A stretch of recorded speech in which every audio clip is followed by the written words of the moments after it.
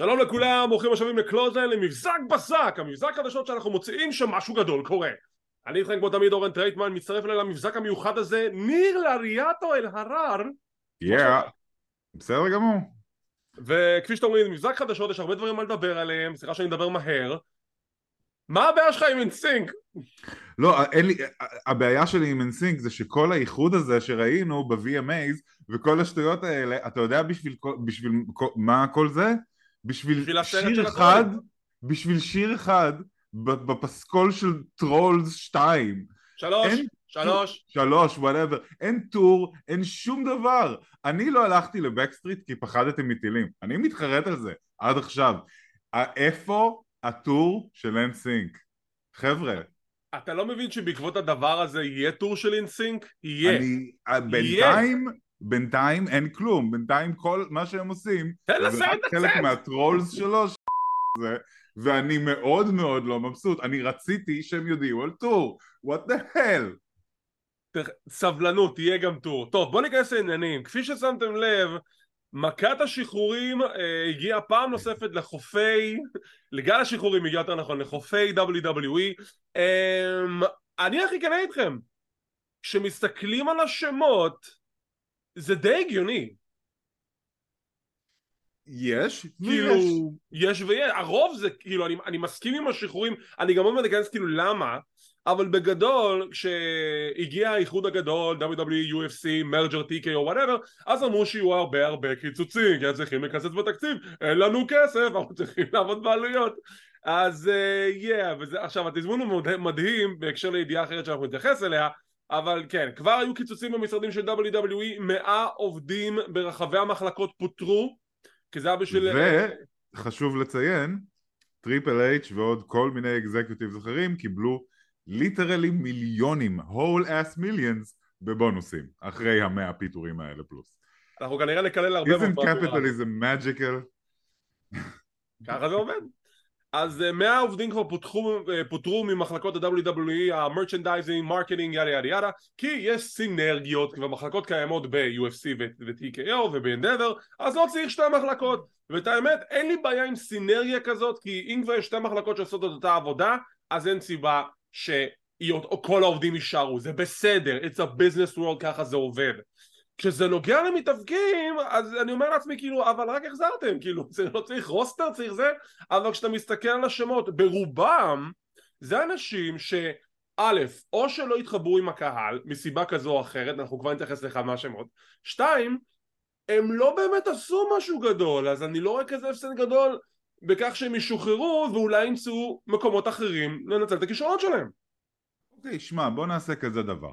בגלל שיש לנו יחסית רשימה מצומצמת הפעם, בינתיים בלי עין הרע. בינתיים בלי עין הרע, טפו טפו טפו, בינתיים זו רשימה יחסית מצומצמת. בוא נעבור על השמות, אחד אחד, מהפחות פופולרי להכי פופולרי, ונראה, וניתן את דעתנו. אוקיי, אז בוא ננסה לסדר את זה לפי מהפחות פופולרי לפופולרי. המקום האחרון, טופ דולר. טופ דולר זה לא מפתיע, כי טופ דולר מאז שהוא חזר לארגון, הוא חזר עם קליקת היט רו, רק בלי סוורב. ומה? היט רו בלי סוורב, כן? בלי סוורב, זה היט רו לייט, זה בלי סוורב, לא ידעו באמת אם זה יתפוס, הקהל לא התחבר, היה הרבה היט מאחורי הקלעים על טופ דולר לפי דיווחים שהוא די, he rubbed people the wrong way נקרא לזה, היה את הבוטים שלו בזירה שמייקל קול קרא לו פלופ דולר, אז השחרור שלו לא היה כזה מפתיע, כי בסופו של דבר הם גם לא עשו איתו יותר מדי, אז אם אתה לא עושה איתו כלום, תשחרר אותו. עכשיו הנה הקטע מפתיע, בינתיים רק הוא שוחרר, השאנטי דיאדנס ובי-פאב עדיין ב-WWE, מה זה אומר? האם כן יעשו איתם משהו? האם הם עוברים לברנד אחר, ל-NXT? בי-פאב אני לא מבין למה היא עדיין שם, אבל זה בטח, זה עלול עוד להשתנות היום ב-12 בלילה, מיד נדע. אשנתי, שמע, אני חושב שיש שם דווקא כישרון ואני אשמח לראות אותם עושים איתו משהו. אני פשוט חושב שבאופן כללי גימיקים שהקטע שלהם זה להיות קול, זה להיות מגניב, זה להיות כאילו, אתה יודע שכל הגימיק שלך זה שאני חלק מתרבות מסוימת, לצורך העניין פה היפ-הופ, וזה בייסיקלי כל הגימיק שלי, יש לזה חיי מדף מאוד מאוד מאוד קצרים. אני מסכים? תמיד. וגם אם טופ דולר היה מתאבק כמו אוקדה, זה גימיק בעייתי, זה גימיק משעמם, והם גם לא ידעו מה לעשות איתו. בנוסף לזה, אני לא מאמין שלטופ דולר יש אפילו חצי מהכישרון שדרוש להיות במשהו כמו WWE, בטח לא המיין רוסטר.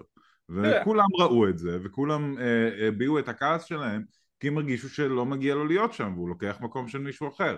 וזה פייר, זה פייר כשמספר המקומות הוא מוגבל.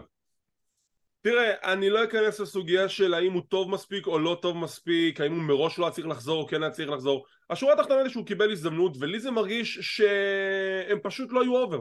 הם לא היו אובר בכלל. לא היה אובר כנראה בגלל סוורב וכנראה בגללו. גם אני לא יכול לדמיין סטורי ליין שהיה עושה אותם אובר. כאילו, הגימיק עצמו הוא שום דבר. הוא כלום. מה הגימיק הזה אומר? איך העובדה שהם ראפרים ואוהבים היפ-הופ משנה או לא משנה את העובדה שמתנהלים בצורה מסוימת, שהם אומרים דברים מסוימים, שהם עושים מהלכים מסוימים? אני לא מבין מה הגימיק בא לעשות פה. טוב, אני כמובן אני כבר אגיד זה עכשיו באופן כולל, כאילו, אני באמת מאחל בהצלחה לכל אחד מהם בקריירה שלהם, אני מקווה שבאמת תצליחו לפתח את הכישרונות שלהם במקומות אחרים ותהיה להם עבודה. כיום סצנת ההיאבקות היא מאוד תוססת, לא חסר מקום להתאבק בו שייתן להם משכורת הולמת, וגם יתפתחו משם לארגונים וחוויות אחרות. אני מאחל להם בהצלחה לכל אחד מהם, כולל את האבדר. כן, וגם חשוב מבחינה אידיאולוגית ומוסרית, יש מקום בהיאבקות למתאבקים שהם כרגע לא טובים, כדי שהם ישתפרו. זה למה זה קיים, זה בסדר. ספרו לנו בתגובות מה דעתכם על כל אחד מהמתאבקים ששוחררו, האם אתם שמחים שהם אולי שוחררו, האם אתם מאוכזבים, נשמח לקרוא תגובות דעות, אבל באופן מכובד, come on, these guys just lost their jobs, so come on, be respectful. השם הבא, עליה זה עוד שם שלא מפתיע אותי, הבחורה לא עשו איתה כלום שנתיים, הבחורה פשוט נעלמה. וגם כשעשו איתה משהו, זה לא היה משהו, זה לא היה טוב במיוחד. עליה 317, בשביל זה אנחנו נזכור אותה, על 3 שניות שניצחה את נטליה בקרב הכי מהיר בהיסטוריה, and that's it. והיא הייתה גם אלופת זוגות, אם אני זוכר נכון. היא הייתה אלופת זוגות? עם רקל, כן, היא הייתה עם רקל. אוקיי. אני, אף פעם לא היה לי שום חיבה לאקט שלה, לא מצאתי אותה especially entertaining בשום צורה. אני זוכר אותה עוד מהעונה שלה בטאפנאף, זה אומר שהיא נמצאת. היא הייתה בטאפנאף? אני אפילו לא זכרתי את זה. היא הייתה, כן, בעונה עם זיזי עם צ'לסי גרין ועם סוניה דוויל, אתה בטוח? אני די בטוח, כן. היא לא יותר מדי השתפרה מאז, כאילו, וזה פשוט לא מרגיש כאילו יש שם יותר מדי מה להשקיע בו. אז אתה יודע, אני בטוח שהיא תהיה נוקאוט סבירה מינוס. תראה, היא כן הייתה בולטת ב-NXT, ולי זה הרגיש שכשהעלו אותה לסמאקדאון, לא ידעו בכלל מה לעשות איתה. אז למה העליתם אותה? כאילו, אם אין לכם... שוב, באיזה צורה היא הייתה בולטת ב-NXT? רק מבחינת הגימיק של הבוז'י גרל שהיא מצאה באיזשהו שלב, לא בשום שלב מהעבודת זירה שלה, או מהסטורי טלינג, או מהשום דבר. רגע, אבל אתה צריך להבין, כאילו, אם אתה עכשיו מעלה מישהו מ-NXT, אתה צריך להגיד לי שיש לך איזושהי תוכנית בשבילי, שאני אבין בדיוק מה אני אמור לעשות שם, לא עשו איתה כלום. אני חושב שזה בטוח להגיד, בשלב הזה, שרק בגלל שמעלים של מישהו ל-NXT, לא אומר שיש תוכנית בשבילו. זה אף פעם לא אומר שיש תוכנית בשבילו. זה ידוע עכשיו. אולי התוכנית בשבילו היא תהיה ג'ובר. אולי זו התוכנית בשבילו. שזה גם בסדר, אבל הגע שהיא לתוכנית. כאילו, אתה יודע. טוב. השם הבא, יותר נכון, הזוג הבא, אמה, וכולם כבר ניחשו שגם זה יהיה בדרך, רידק מוס, ארוסה, הם הולכים להתחתן אותו, אז שניהם שוחררו. אמה גם, סוג של החזיר אותה לארגון, בקושי עשו איתה משהו. רידק מוס זה שם מפתיע, אבל לאור העובדה שהוא כבר לא התאבק קרוב לשנה או משהו כזה. פעם האחרונה שלו הייתה מתי? במאני אין דה בנק שנה שעברה? שמע, WWE יש להם מחלה מאוד מאוד קשה לפעמים, של מה שנקרא טוקניזם, במובן של יש לנו ספוט לבחורה אוסטרלית אחת. יש לנו ספוט לבחורה האוסטרלית אחת. כרגע זאת ריה ריפלי. באיזשהו שלב היה את האייקוניקס, והם לא, אבל הם רואים את היותו של מישהו זר, לא מאמריקה, גם אם הוא דובר אנגלית, כחלק נכבד מאוד מהגימיק. כאילו, ומבחינתם זה ממלא איזושהי משבצת. אז כרגע מי שממלא את המשבצת של אישה מאוסטרליה, זאת ריה ריפלי. וקשה לי לראות איך אמה במיינדסט של WWE שאני מנחש, איך היא מסתדרת בתוך זה, איך היא משתכללת בתוך הפוש הסופר מונסטרס ומסיבי של ריה ריפלי. תראה, אני חושב שבסופו של דבר אמה, לצורך העניין אמה בגלל שהייתה כבר שם מבוסס והיא חזרה, אז אני מאוד הסתכלתי לגבי מה בדיוק הולכים לעשות איתה, ובסופו של דבר לא עשו איתה כלום. רק שהיה את הטיזינג הקטן הזה שהיא עושה את ההילטרן יחד עם רדיק מאס, אז הוא אומר אוקיי, יש פה משהו שקצת מעניין אותי, אני רוצה לדעת לאן זה הולך, ובסוף לא עשו עם זה כלום. אוקיי, מה שמעניין פה, אוקיי, זה שבכלל גם בשמות הבאים שנגיע אליהם, פוטרו אנשים שהם מה שנקרא בהגה המקצועית לפי מה שאני מבין good workers, solid reliable workers, ואני חושב שיש פה איזשהו מין הצהרת כוונות במובן של אולי ב-WWE של 2023 good workers aren't as valuable, כאילו אולי כרגע כשאתה בונה סטורי ליין, הרי תסתכל על הסטורי ליין של הבלאד ליין, מספר הדמויות שהיו מעורבות בו, סך הכל הוא די מוגבל. לעתים ממש נדירות היה מישהו משחק תפקיד של ג'ובר בתוך הסטורי ליין של הבלאד ליין. זה תמיד מישהו שיש לו איזשהו אינטרס לנקום בהם או לנסות לנקום בהם ולהיחשל בסוף. הם לא ממש מחצו אף אחד כמו, במובן של סקווש מאצ'ים כמו של ברון סטרומן או משהו כזה. אולי ברוסטר כל כך מנופח, שיש בו כל כך הרבה אישיויות גדולות וסטארים גדולים ושמות שהם כאילו דמויות, אתה יודע, סת רולינס, קודי רודס, רומן ריינס, כל האנשים האלה, אולי מה שנקרא the good worker זה משהו שקצת פחות שימושי להם בסטורי טלינג. אולי הם לא צריכים כל כך קרבות טלוויזיה טובים, והם יותר צריכים שהכוכבים הגדולים יהיו טופ וורקרס, אתה יודע? אז עכשיו יש לך מצב שתודה שזה די חדש ל-WWE, האנשים שהם הכי בטופ, אוקיי?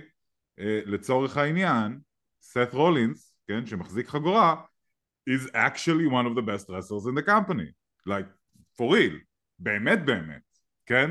כמו שברט הארט היה אלוף, כזה אחד. זה יכול להיות זה יכול להיות איזושהי סוג של הצהרת כוונות פה, מבחינת איך אנחנו רוצים להשתמש בדמויות טלוויזיה שלנו בסטורי טלינג מעכשיו והלאה, ואולי good workers זה לא הדבר שנחוץ כל כך יותר. אז ככה, קודם כל יש בזה משהו מאוד מאוד הגיוני, כי זה שוב, זה הפרזנטציה של WWE, אז אולי לא מחפשים את ה-good workers ורק את אלה שיודעים לעשות את המרקטינג ויש לו דמות טובה ולא אכפת לי באמת איך הוא בזירה.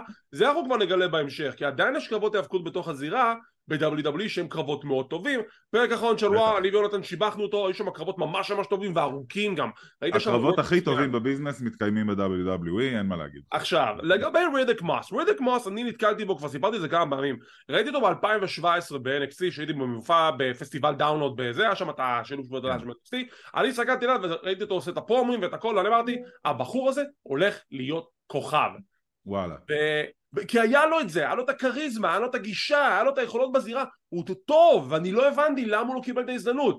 ואז הגיע מדקאפ מאס, וזה כאילו, you take what you give you, והוא באמת ניסה למקסם את זה, אז הוא היה סיידק של ברן קורבן, וזה סוג של עבד, הוא נהיה אובר, ואז הוא נהיה רדיק מאס, ולא עשו איתו כלום. גם שהוא קיבל את ההזדמנויות מטריפל אייג' בעידן של טריפל אייג' שהוא היה נגד גונטר, וזה סבבה, עכשיו הוא גוד וורקר, הוא יודע לדבר על המיקרופון, יש לו קריזמה. הוא אתלטי מאוד. הוא אתלטי מאוד, בגלל זה אני אמרתי, זה מישהו שאפשר לבנות עליו, והם לא בנו עליו בשום דרך אפשרית, ועכשיו הם שחררו אותו. אני מאוד מקווה שהארגון הבא שיחטוף את הבן אדם הזה, ימקסם אותו ממש, לרמה הכי גבוהה שיכולים. לדעתי תפור עליו אימפקט, לדעתי באימפקט הוא יכול להיות מייג'ור פלייר מאוד מהר, כי זו המציאות באימפקט כרגע.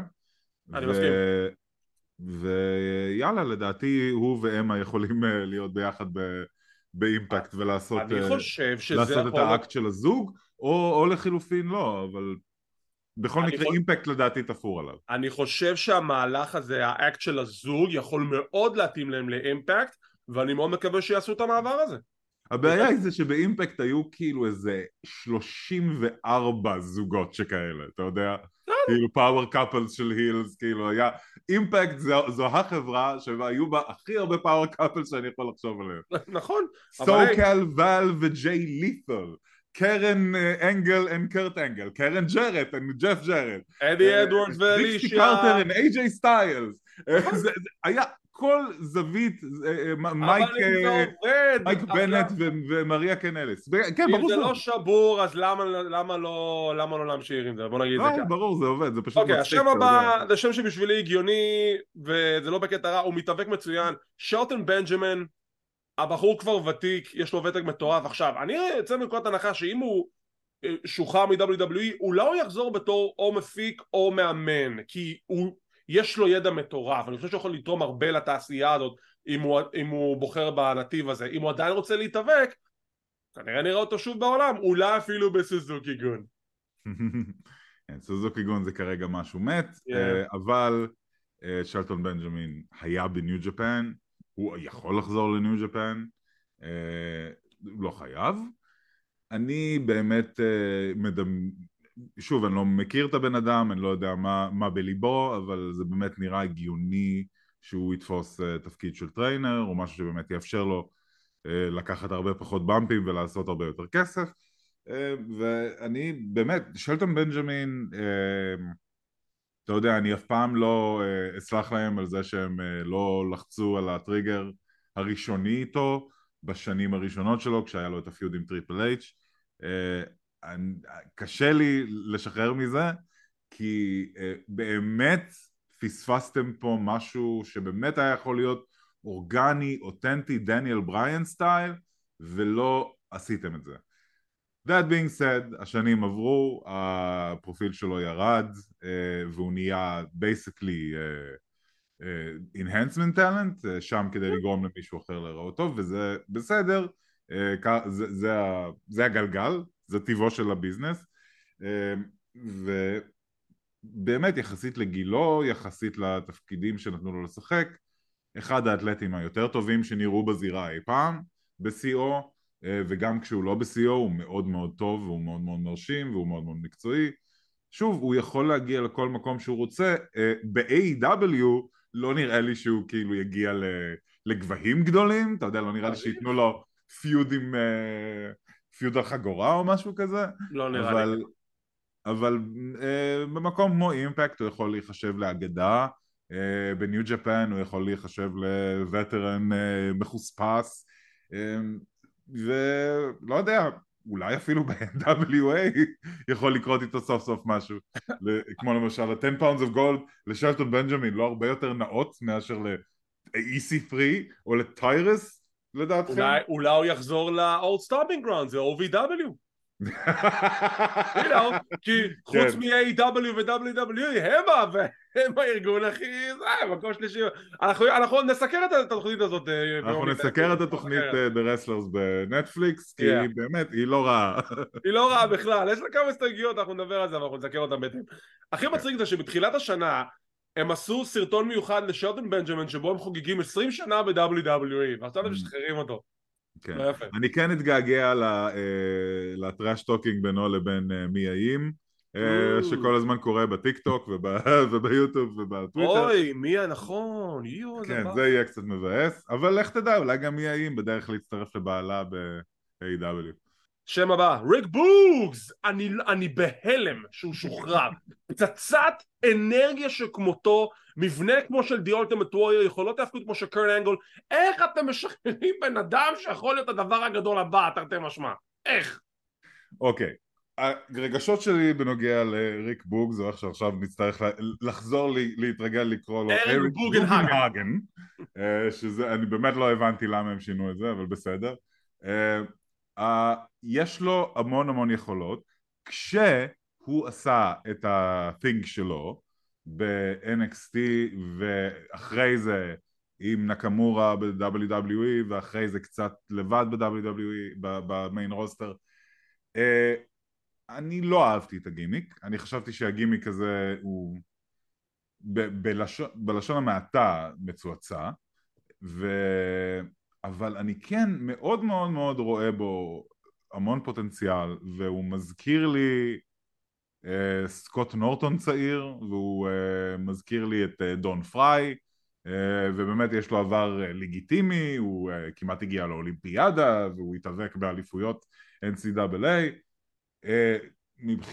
מבחינת הגוף שלו הוא סוס, הוא ביסט לכל דבר, ואתה יודע, והדבר הכי מעניין אצלו זה ברגע שהוא הגיע, אפילו שהגימיק שלו היה די צ'יזי ודי מאפן, זה כזה, אז למה יש לכם את אלייס? It's basically the same guy מונמך באיזה 8, כאילו it's basically the same thing, רק פחות. ועכשיו אין להם את שניהם, אנחנו נדבר על זה. כן. תשמע, ריק בוגס היה פספוס, גם היה לו את הביש מזל עם הברך ברסלמן 22, וגם כשהוא חזר התחילו לבנות אותו ולא ידעו מה לעשות איתו, היה את השטיקים עליי שלא שרד יותר מדי זמן, אבל זה מישהו שבגלל החוזק שלו והכריזמה שלו והפרזנטציה שלו, יכולת לעשות איתו משהו גדול, ואני מאוד מקווה שהארגון הבא שיכתוב אותו, ידע מה לעשות איתו, ייתן לו את ההזדמנות, והוא פשוט יסגנה סקיירוקט, באמת. כן. שוב, אני הייתי רוצה לראות אותו, את הבן אדם הזה, לא מוצג בתור הדמות שדומה אפילו לריק בוגס. אני רוצה לראות אותו מוצג like a monster badass. אני לא רוצה לראות אותו כמישהו שמנגן גיטרה, או עושה וויילינגס של זה. כן, זה... אני גם לא הבנתי, אבל בסדר. This is a very stale gimmick, כאילו. השם הבא, אלייס, כשכיום נמצא בישראל איפשהו, מטייל לו דרך בישראל. בדיוק כמו שהד מקורן פעם אנשים כזה ראו, התחילו לראות אותו ברחבי הכנרת, וכזה, excuse me, are you from corn? כזה, yeah, I don't want to talk about it, I don't want to talk about it. אז כן, כשנוצרים נהיים ממש ממש נוצרים, אז הם באים לירדן ומטבילים את עצמם איפה שהם מאמינים שישו הוטבל על ידי יוחנן המטביל, וכן, אלייס כנראה ממש נוצרי, וזה מה שהוא עשה. אוקיי, אז סיכמנו שאלייס הוא נוצרי, אבל אלייס כעת שוחרר מ-WWE. אלייס הוא אקט מאוד מוזר. למה הוא מוזר? כי בזירה הוא היה בסדר, ואני לא חושב שהוא היה כישרון רע, אני חושב שהוא היה בסדר, אבל הנה הקטע שלי, כשיש לך גימיק שבאמת הקהל נמשך אליו כמו לא יודע, חרקים למנורה, you know the pond, איך אתה לא עושה עם זה כלום? כל הקהל הדליק את הפנסים, כל הקהל צ'אנס walk with Elias. איך אתם לא עושים עם זה שום דבר? זה לא מסתדר לי. זה גימיק שהיה כל כך אובר. כי הוא לא היה אובר, זה היה מים. יש הבדל.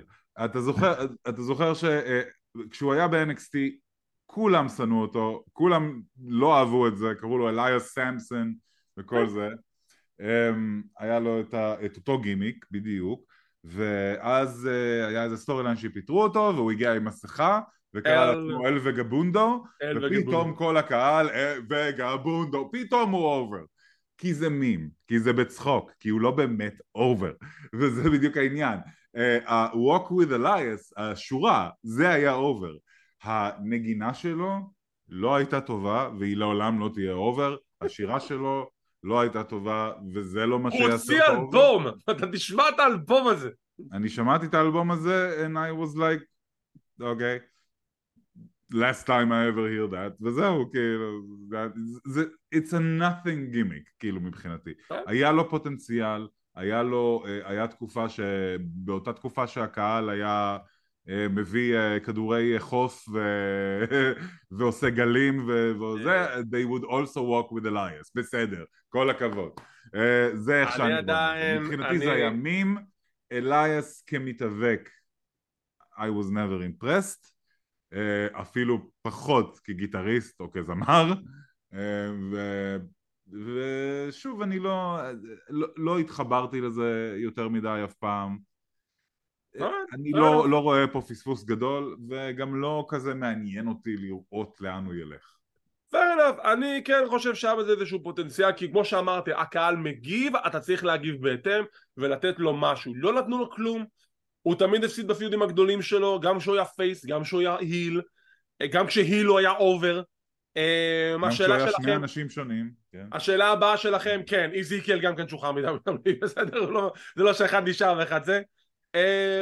מסוקרן לראות מה תהיה התחנה הבאה שלו, והאם הוא נשאר עם אותו שטיק. אני מקווה שהוא פשוט יפתח איזה ג'ים של קרוספיט איפשהו בנורת קרוליינה ויעזוב את הביזנס הזה במנוחה, תודה רבה. כל עוד הוא לא יהפוך להיות שוטר איפשהו ואנחנו... כן, שריף.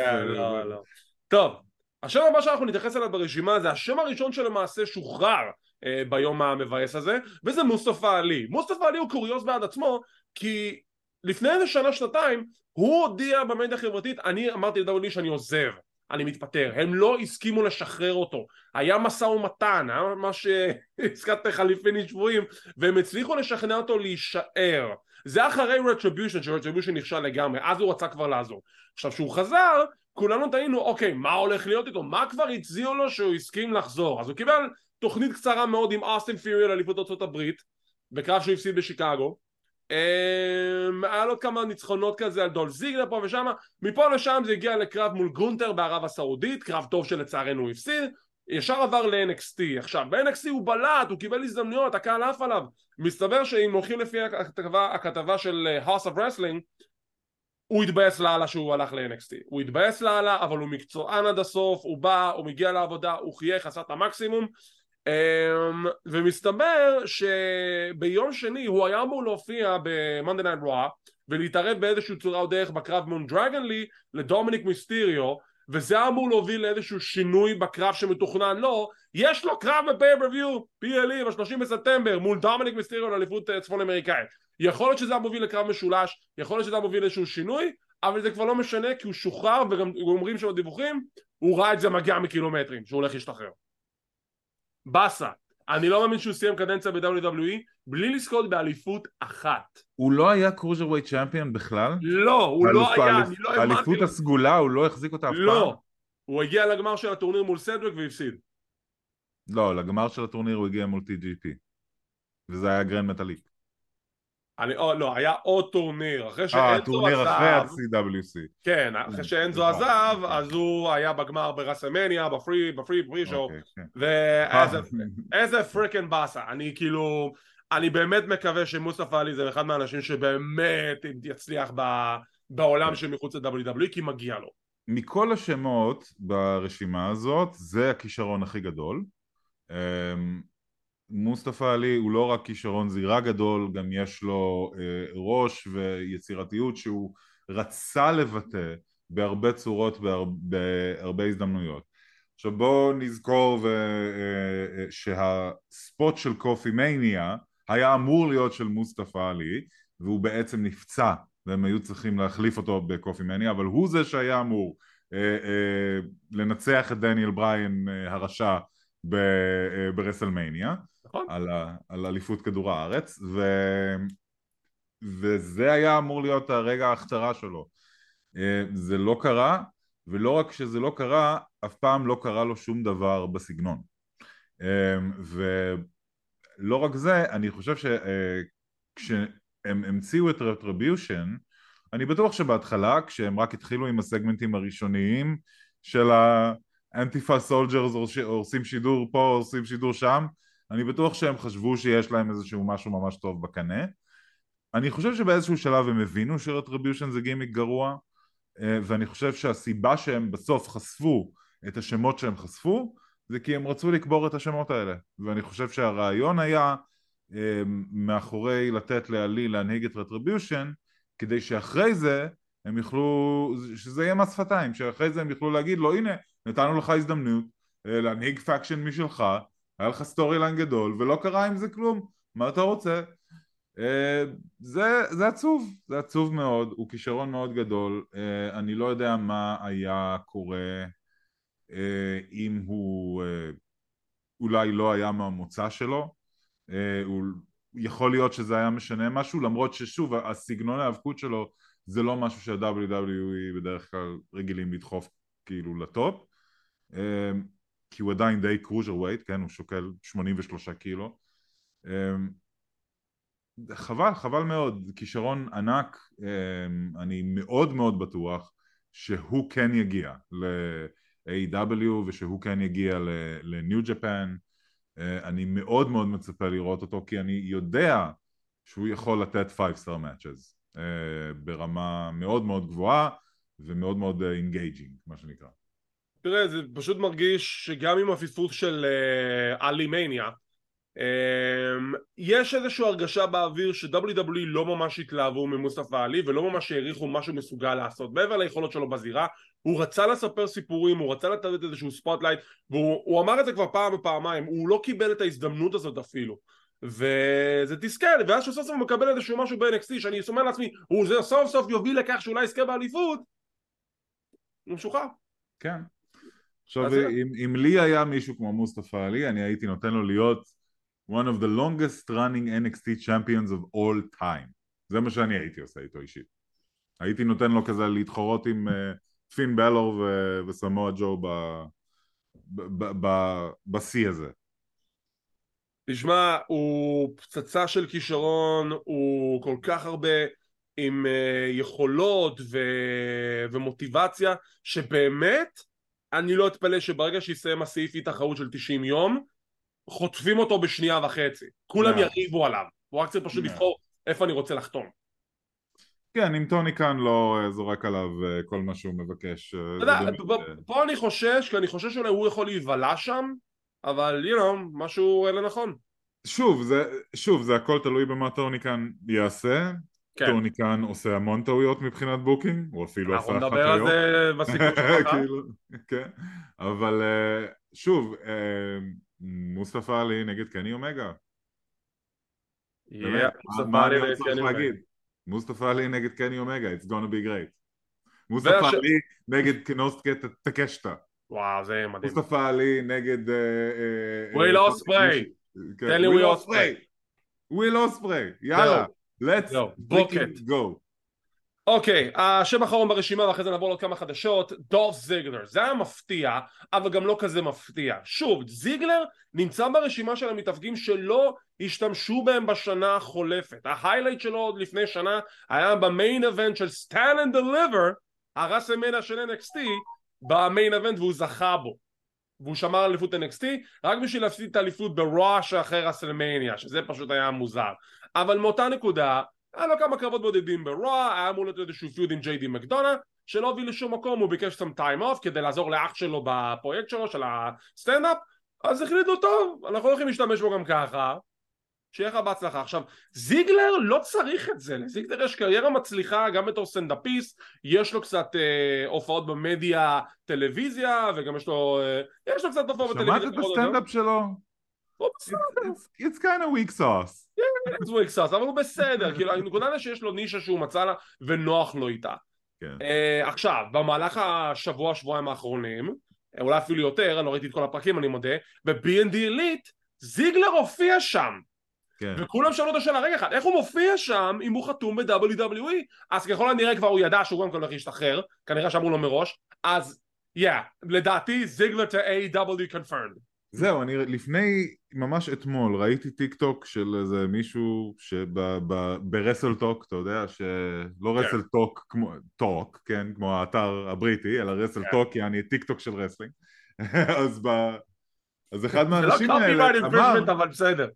כן, לא, אחד מהאנשים האלה אמר, כאילו, בונה, נראה לי, אם אני מחשב את זה נכון, החוזה של זיגלר עומד להסתיים עוד מעט, ואני לא יודע שום דבר על זה, על renegotiation, אז יש מצב שדולף זיגלר to AW confirm.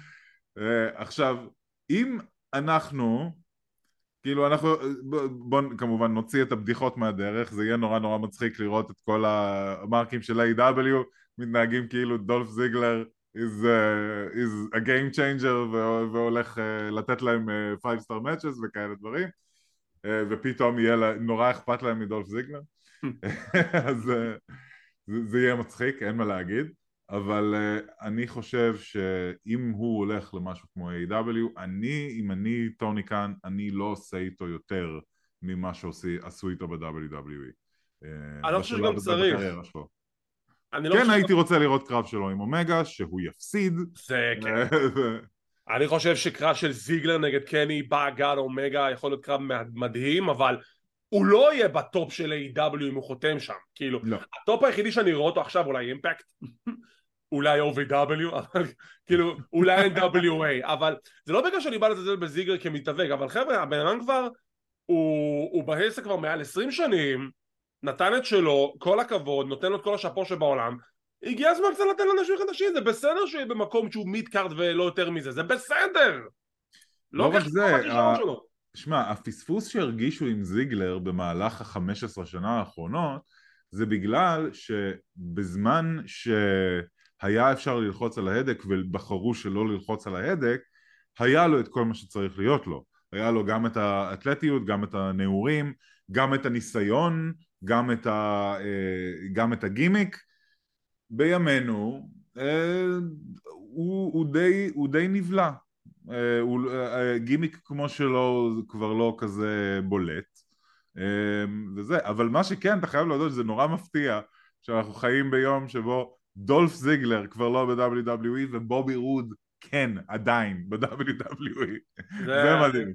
I did not see that coming. What a time to be alive. What a time. טוב, אלה השמות ששחררו עד כה, אם יהיו עוד עדכונים כמובן שאנחנו נעדכן במדיה החברתית של קלוזליין, אינסטגרם, פייסבוק וכדומה. כמו כן, תהיו מוכנים לזה, כי היום בחצות NXT הבאים בתור. כבר יש דיווחים שב-NXT יהיו שחרורים, יכול להיות שתהיו שמות המאוד מאוד זניחים שאנחנו לא מכירים אפילו, אתה יודע, חלק מהפרפורמנס סנטר וכדומה, אבל יכול להיות שגם את זה כישרונות שכבר אנחנו רואים על המסך, זה כבר קרה בעבר, שסטפני דלנדר שוחררה באותו יום יחד עם דקסטר לומס. אז אני קצת רוצה שהם ישחררו את רג'י, אבל בסדר. אולי ישחררו את רג'י, I don't know, אבל נחכה ונראה שיהיו כמובן עדכונים, אנחנו נדווח על זה בהתאם. עוד חדשות, זוכרים את הפסטיבל של ג'ון סינה, זה שהוא חזר עכשיו עד סוף אוקטובר, יכול להיות שזה יהיה טיול מסיבה קצרה יותר, כי לפי אתרי החדשות הבינלאומיים, השביתה בהוליווד מאוד קרובה להסתיים, מה שאומר שכל ההפקות של הטלוויזיה והסרטים הולכים לחזור, וזה יכול לקצץ את הזמן של ג'ון סינה ב-WWE, למרות שהוא התחייב מראש. יש כרגע אומרים לא, זה לא אמור לפגוע, אבל who knows, יכול להיות שהוא לא באמת יהיה מעבר למצופה, או שאפילו המוסע שלו יקוצר. הפתרון היחיד שאני יכול לראות לזה זה LA Knight versus ג'ון סינה ב-Survivor Series, מיד אחרי ש-LA Knight מצמיד את ג'ון סינה.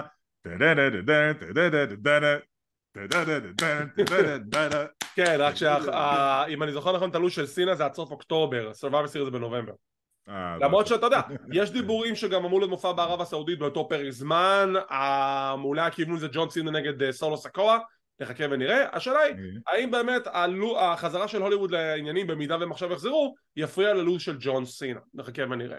ידיעה נוספת, it's official, the elimination chamber הולך לעשות את הופעת הבכורה שלו בפרף, אומרים את זה נכון גם, בפרף אוסטרליה, באופטוס סטדיום, אצטדיון שיכול להכיל משהו בסביבות ה-70,000 איש, ותשמע, לעשות את elimination chamber באצטדיון חודש לפני מניה?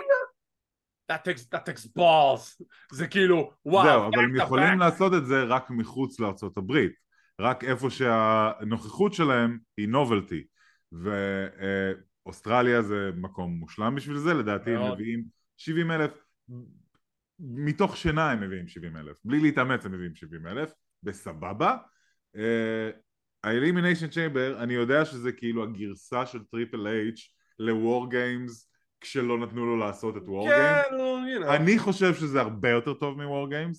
Elimination Chamber זה כזה דבר מיוחד כשהוא עשוי טוב, כי זה בדרך כלל, כן, כשזה עשוי טוב וכשזה for a top title, זה 6 top names, נותנים לך 5-star match אחד עם השני. יש קרבות Elimination Chamber שאני בחיים לא אשכח, אתה יודע, גם אם זה רגעים קטנים, למשל זוכר את הפעם שסינה יצא מהתא שלו וכולם בשורה נתנו עליו פינישר והעיפו אותו קיביניש שלוח מהקרב. זה היה רגע משוגע. No Way Out 2009, סיקרנו את זה פה בקלוז אנד רטרו, מוזמנים להאזין ולראות ולצפות כמובן. עכשיו אתה יודע מה, אני אתקן את עצמי, זה לא back to back, זה back to back to back, כי זה עם הרול רמבל. אז אתה מבין שבתחילת 24 יש את הרול רמבל באצטדיון, אלימיניישן צ'יימבר באצטדיון, רסלמניה באצטדיון יומיים, הם הולכים לעשות קופה מטורפת רק על הספתח הראשון של תחילת 2024, זה יהיה רווח עצום. כן, WWE בשנה, שנתיים האחרונות עובדים בספירה לגמרי אחרת ממה שהם עבדו עד עכשיו. This is world domination, זה לא, והם לא הסתפקו בפחות. והם מפציצים, כאילו מה, ואיך אפשר להתווכח עם זה? האנשים באים, הכרטיסים נמכרים. אנשים באים, הכרטיסים נמכרים, אני לא אתפלא אם סתם אני זורק Money in the Bank יחזור ללונדון שנה הבאה, אני לא חושב שזה יהיה באצטדיון, כי are they really gonna push their luck ולעשות עוד מופע אצטדיון בפרק זמן כזה קצר, כי יש להם גם את סאמר שלהם באותה שנה, זה יהיה כאילו עוד מהלך מטורף, אבל הם יכולים אם רוצים, אבל אני לא יודע אם באמת יעשו את זה, אבל אני חושב שאם באמת יש להם ביצים, הם קובעים את ומבלי ועושים שם רסלמניה ובלו A.W. out of the water. I'm calling it now, רסלמניה 42 לדעתי תהיה בוומבלי, אני אומר את זה עכשיו. אני מוכן לשים את זה כסף. אם זה קורה אני שם, כן. אם זה קורה אנחנו שם, אנחנו משחקים את זה באופן בלעדי בקלוזן. אבל מה שכן, תשמע, זה מהלך מטורף, כבר יש את החישובים והמחשבות, איזה קארד הם יכולים להוציא בזה, יש את הפתגם, כל דבר יכול להרוג אותך באוסטרליה, אז תוסיף לזה גם את ה-Elimination Chamber. you know, אבל מה אתה יכול לשים בקארד הזה, שאתה יודע, זה בדיוק החודש בין הרמבל למאניה, כאילו מה אתה יכול כבר לשים? מה אתה יכול... אתה חושב שהקארד הזה יהיה כאילו מדהים בשביל שזה ימכור את ה-70,000, זה לא יכול להיות מיד קארד, you know?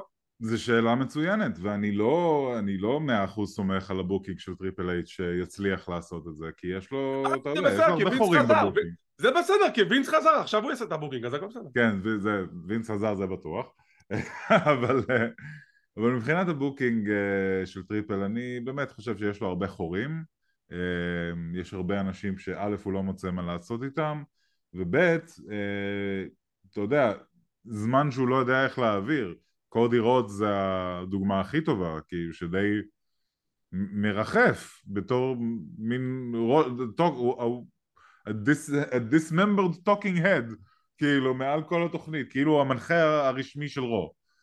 זה מוזר, זה מוזר מאוד. אני אחזיק לו אצבעות, יש כל כך הרבה אופציות שאפשר לשחק עליהם, אבל כמובן שהכל יותר יתבהר אחרי שנעבור את הרויאל רומבל, ואז אנחנו נראה מה יש ב-Elimination Chamber. מה שכן, ריפלי במיין איבנט. אני לא רואה סיבה שלו. השאלה הגדולה היא, האם רומן ריינס, שאני די בטוח כי עדיין נשאר האלוף, אלא אם כן יבוא איזשהו ברק משמיים, רומן ריינס מגיע ל-Elimination Chamber או לא? שמע, אני מניח שבשביל למכור את הדבר הזה הוא חייב להגיע. לרויאל רמבל הוא לא מגיע, נכון? לא, הוא מגיע. הבחור מתוכנן. אני הבנתי שהוא לא מגיע לרויאל רמבל, זו טעות? אני לא שמעתי על זה, אבל לא נראה לי הגיוני שהם לא ישימו אותו ברמבל, לא נראה לי בכלל. זו ידיעה שקראתי, אני צריך לבדוק את האמינות שלה. אני אתן לך אפילו צד אחד יותר, אני אפילו אמרתי על זה בערוץ, you can call me on this. קודי נגד רומן ברמבל, קודי זוכה באליפות ברמבל, ורומן נגד הרוק ברסלמניה. זה האימור שלי. אני מבין למה זה האימור שלך, אני מבין למה הם ירצו לעשות את זה ככה, אני חושב שזו טעות ענקית. אני חושב שזו טעות ענקית. אני יודע, אני רוצה את קודי רומן ברסלמניה, אבל דרוק אמר שיש לו תכניות, אז נינה, תתחשב בו. שוב, זה היה מאוד חסר אחריות מבחינת דרוק לדעתי, לעשות את זה, ולדבר ככה, וסלח לי, לחרבן על קודי רודס בצורה הזאת, לא לעניין, בסדר, זה רוק, ככה הוא. אני מסכים איתך. טוב, וידיעה אחרונה לפני שנסיים, סמאקדאון is coming home, למרות שלא זכור לי שהיא פעם שודרה ב-USA Network, אבל נגיד. כן, היא הייתה ב-USA. אוקיי, הסמאקדאון חוזרת ל-USA Network, ההודעה הרשמית יצאה היום, עם חוזה חדש ששוויו $1.4 מיליארד, שזה בערך תוספת של 40% מהחוזה הקודם שלהם עם רשת פוקס. התוכנית תחזור לרשת USA ולבית של NBC Universal, הבית הקבוע שלהם, בחודש אוקטובר 24. שני דברים, אחד, זה לא משפיע על מה שקורה עם Raw ו-NXT שהחוזה שלהם מסתיים בסוף 2024, אז אנחנו עדיין לא יודעים אם הם נשארים ברשת USA, האם הם החליטו לוותר עליהם ולהביא את סמאקדאון במקום. יש כבר לחשושים שבין המועמדים זה עדיין דיזני, זה עדיין אמזון, יש אפילו שמועות שאומרות ש-Raw לא תישאר בימי שני בעקבות המהלך הזה, שזה בכלל כאילו יהיה מטורף אם זה יקרה. אבל רגע, למי USA Network שייכת? כאילו לאיזה קונגלמורציה שייכת? NBC Universal. ל-NBC Universal, אז כן, הם יישארו שם. אני גם חושב שזה סוורב, אני חושב שהם כן יישארו בסוף ב-NBC, ואז ל-NBC יהיה את כל החבילה המושלמת, גם סמאקדאון, גם Raw, NXT ואת הנטוורק, ואז אתה יודע, יהיה סוג של איזשהו מסע ומתן עם שני הפירמות האלו של תכלס סמאקדאון היה הפאזל, החתיכה היחידה בפאזל שלא היה ל-NBC בפיקוק, יעני, נכון? לא יכולת לראות סמאקדאון בפיקוק, נכון? לא יכול. אתה יכול לראות את מה שבנטוורק, אבל אתה לא יכול לראות את זה בשידור חי. כן, אוקיי. ואתה יודע, הטיימינג פשוט מדהים, שהם מודיעים על עסקה של 1.4 מיליארד דולר ביום שהם משחררים טיילנטים ו... Isn't capitalism magical? You're unbelievable. Look at all this money I suddenly have. Isn't it crazy? I should buy a car. A car, I should buy a boat. You should buy an island.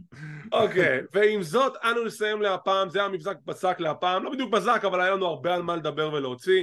תודה רבה לניר לאריאטו אלהרר שהצטרף עליי, וגם כנראה הוא יצטרף עליי פעם נוספת, כי מחר אנחנו נסקר לכם את הפרקים השבועיים של NXT ואת הספיישל של דיינמייט גרנד סלאם. יש הרבה על מה לדבר, הרבה דברים קרו שם, אני לא רוצה לדבר על זה עכשיו בלי ספוילרים. וכמו תמיד, תודה רבה לכם על כל הפרגונים, כל העוקבים, כל הלייקים, כל השיתופים, כל הסאבסקרייבים. פתחנו גם ערוץ טיקטוק, אם אתם לא ידעתם, אז יש לנו גם ערוץ טיקטוק, תחפשו אותנו שם, אנחנו מעלים סרטוני עובדות, כבר אלינו 30, יעלו עוד בהמשך. מאוד מאוד שמחים על הפרגון, כבר יש לנו 250 עוקבים. באמת, לא ציפינו בכלל, אנחנו באמת מעריכים כל אחד ואחד מכם. ואם אתם רוצים להישאר מעודכנים ולראות מתי אנחנו מעלים את הפינות האלו פה ביוטיוב, תחצו על הלייק, תירשמו לערוץ, תחצו על הפעמון לקבל עדכונים, זה חינם, זה לא עולה כסף. כמו כן אנחנו זמינים בפודקאסט קלוזליין, אנחנו באפל אייטונס, פודבין, ספוטיפיי, גוגל פודקאסט, אודיו אדבול, סאסטר ודברים טובים. לא לשכוח, אנחנו גם ב-X, זה טוויטר, אוקיי? אני לא קורא לזה X. טוויטר. אוקיי, קוראים לזה טוויטר. אם אתה עושה טוויט על משהו, אז מה אתה עושה ב-X? You're Xing? זה טוויטר, לא אכפת לי מה הוא אומר. טיק טוק, אינסטגרם וכל מדיה חברתית באשר היא. תודה רבה שצפיתם, שמחים שהאזנתם, מקווים שנהנתם, ונתראה בעוד פינה של קלוזליין, והפעם עם חדשות טובות יותר, אני מקווה.